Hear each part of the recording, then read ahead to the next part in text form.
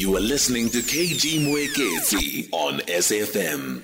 23 minutes past 9 on SAFM. The family and friends of the late Archbishop Desmond Emeritus Desmond Tutu continue to pay tribute to the human rights activist who passed away on Sunday. Meanwhile, the public is also continuing to pay their respects as he lies in state at the St. George's Cathedral in Cape Town today. His funeral service, which will be carried live here on SAFM, starts at 10 a.m.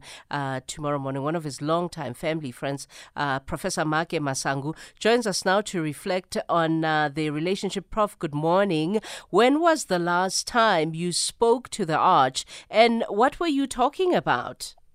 Oh, our journey goes in the time when we were in Atlanta, and our daughter was at the low primary school, and Seppo kept saying to the teacher, your Uncle Desmond will come and visit. And this teacher kept saying, oh, this little girl is dreaming. And so Arch, as he is, visited, as he was going to speak at Columbia in the year I was graduating, he visited Seppo, and the teacher was shocked. He just looked at it and said, oh, my God. And the Arch said, oh, I'm not God, I'm just a representative of God. The bishop. So, and then he laughed with that giggle of his laughter. Yeah. Then he said to Seppo, I'm yours for 20 minutes.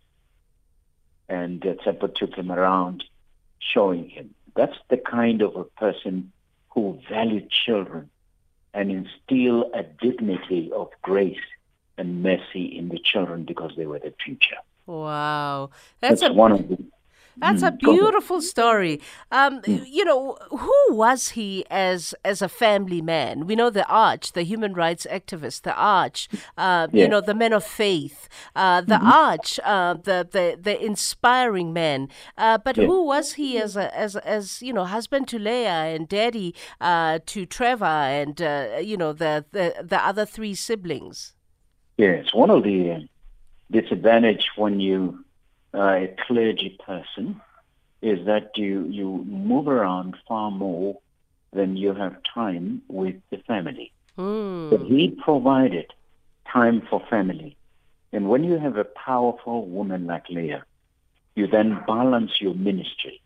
Unfortunately, in these days, the ministry is not bifocal in terms of mom and dad in particular. So the one will say, it's your ministry, you're called, I'm not called. And that depleted the family in particular. Ministry is, as a father and as a person, he had time for the family. Now, let me tell you one of the second story. He valued the sacred of marriage so greatly. While we were in Atlanta, Seppo just said to him, she was a little kid, you know, he just said, Uncle Desmond, one day you're going to marry me. He says, yeah. Oh, yeah. And then Mom Leah says, be careful. Be careful that you don't promise things that you will not carry.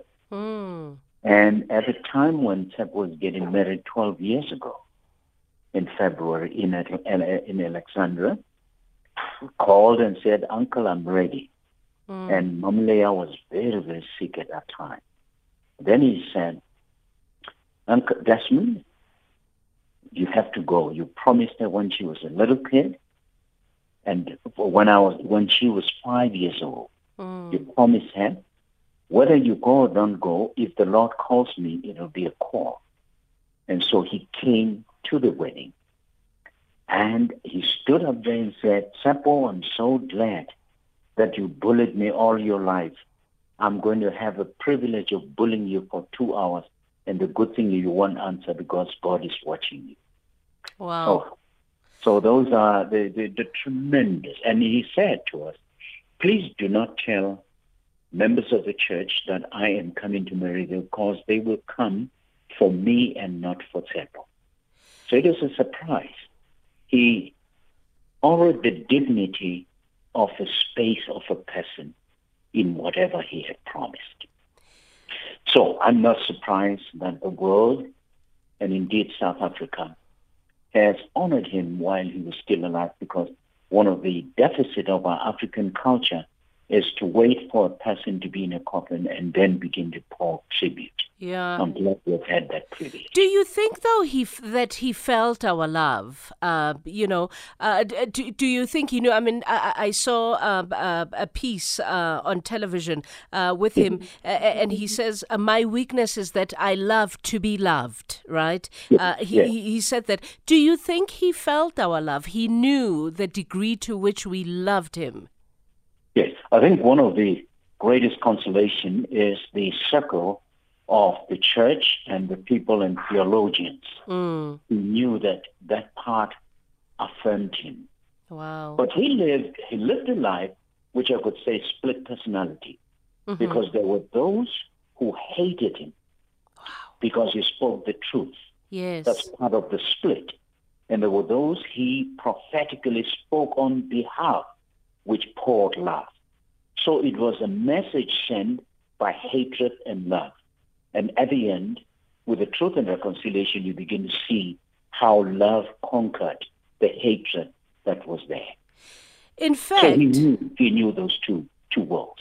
Speaking of the Truth and Reconciliation Commission, I saw an interview of his sons on television, who spoke about how in his entire life of knowing his father, he had never seen him depressed as he and he became depressed during the Truth and Reconciliation Commission. And in fact, his son went on to say that actually, even the very cancer presented itself just after the end of the TRC, because he's had cancer for a long time, right? Yeah. Even the cancer presented itself after the TRC, and it was harder for him being there than most people perceive and or understood. Yeah, I think one of the advantage of ministry is to have a privilege of entering the space of other people. And when you are in that space that is sacred, the three things that you need to. One is to listen carefully as the people pour their burdens on you. Yes. Secondly, is to be able to allow the space that there is no judgment upon the person, because the person is being judged from. Thirdly, is the privilege of confidentiality. Yes. Holding the confidence of that people. Fourthly, lifting all the troubled souls to the Lord, which is what he did. He was a person of prayer so deeply that you would begin to see the grace flowing out of him. Now, you asked me a question about the depression. One of the things is that in therapy, I remember him saying, when I was going to U.S., he said, please don't study New Testament, Old Testament. We know enough of that. You need to move into psychotherapy, because in those days, in 81, 82, there were few blacks who were psychotherapists. You just learn that so that you can be able to have people offload. Now, the bigger thing is that we, of the generation, when the world was troubling us, we had him to listen to us. Yes. It's important for those who are listening right now that they should have a spiritual father or mother, someone that you would just pour your burden in, so that somebody listens to you. And I think our expectations of him are so high that he had no other person except Dalai Lama and other few that he could pour the burden on them. Have someone, even you, listening to me and talking to me, you need to have a spiritual father where you could just go and pour down and be angry at that person, misplace your anger, but the person receives that, it heals you. Yeah. Speaking of faith, in watching everything I've watched this week, right? Because in this week alone, we also learned new things about Tutu that we previously may have not known. But one of the things that sort of stood out to me was when somebody said, where Tutu was concerned, it was always faith first, and everything else afterwards flowed from that faith. It started for him with faith. even the human rights activism, the standing up for the rights of the LGBTQI plus people, Right. apartheid. I could go on and on about the list of human rights atrocities he stood for and fought for. They said the Right. basis for everything for him was the faith. Were they correct? Yes, I think one of the bases of his theology is that when you look at a human being, he began seeing the image and likeness of God in the person.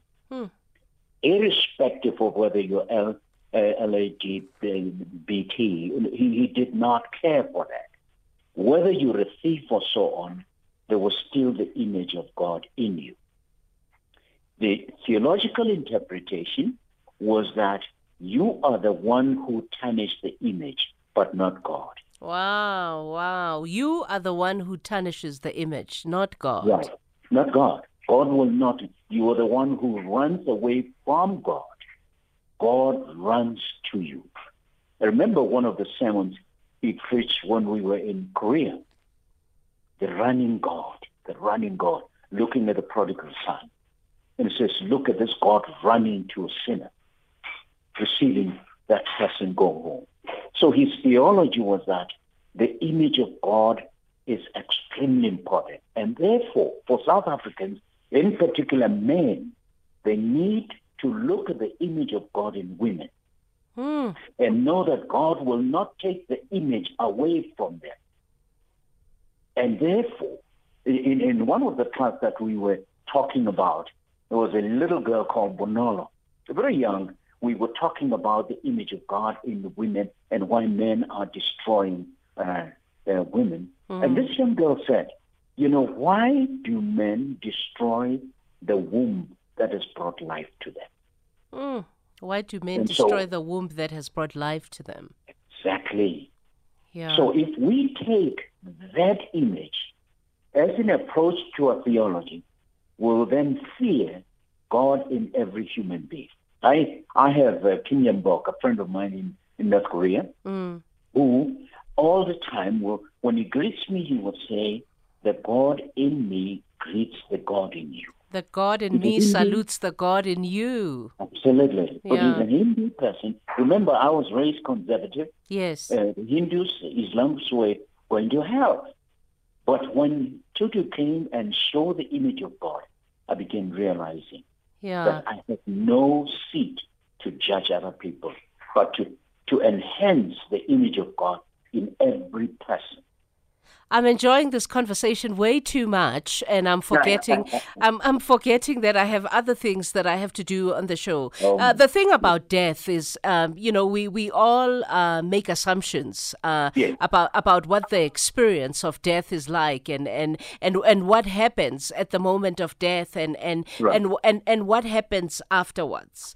If hypothetically speaking, as my last question to you, Prof, if hypothetically speaking, we knew, right, as a fact, that when we talk to people we loved who are now passed on, who are dead, they can definitely and definitively hear us.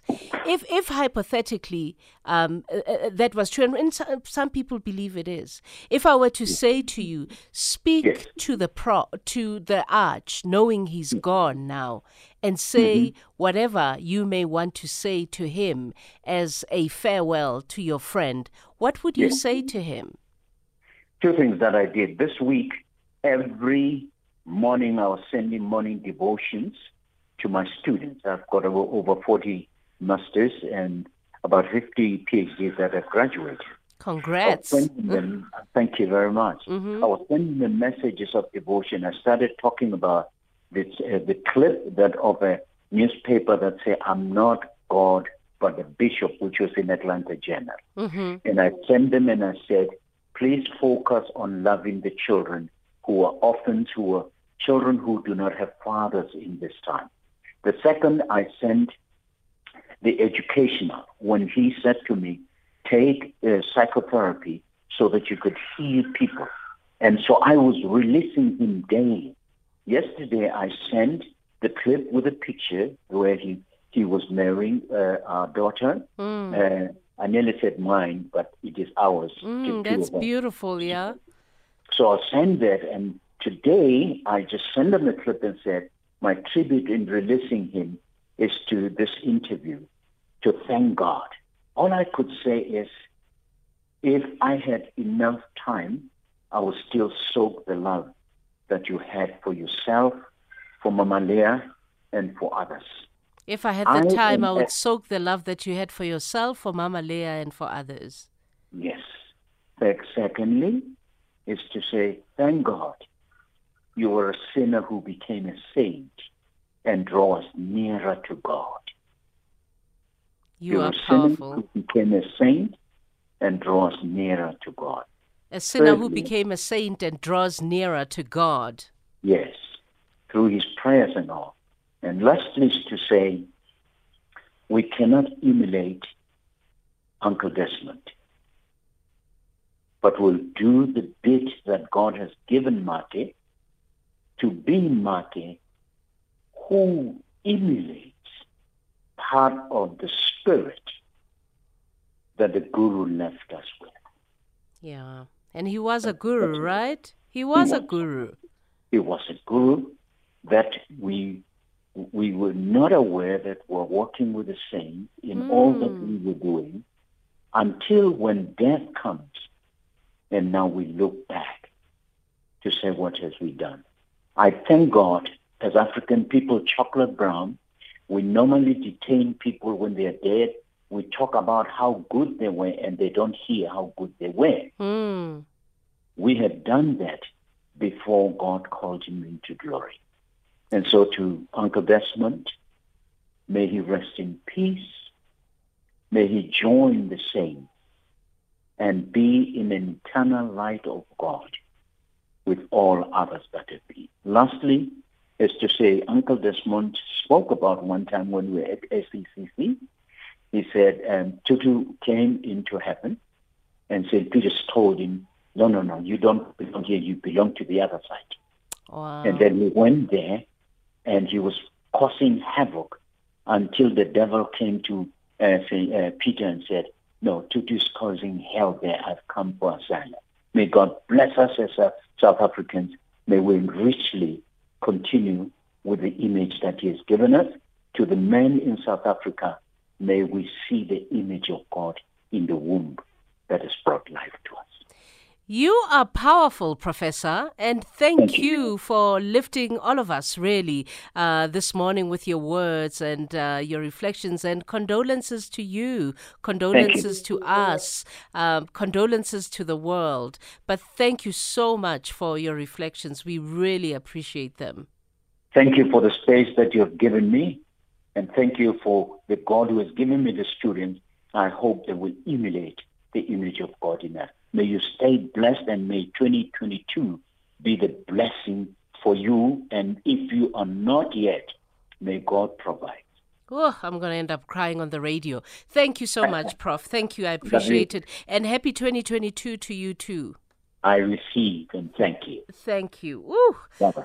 Ooh, that was heavy for me. Professor Maake Masango, a family friend who reflects beautifully on life moments shared with. I should not be crying on the radio.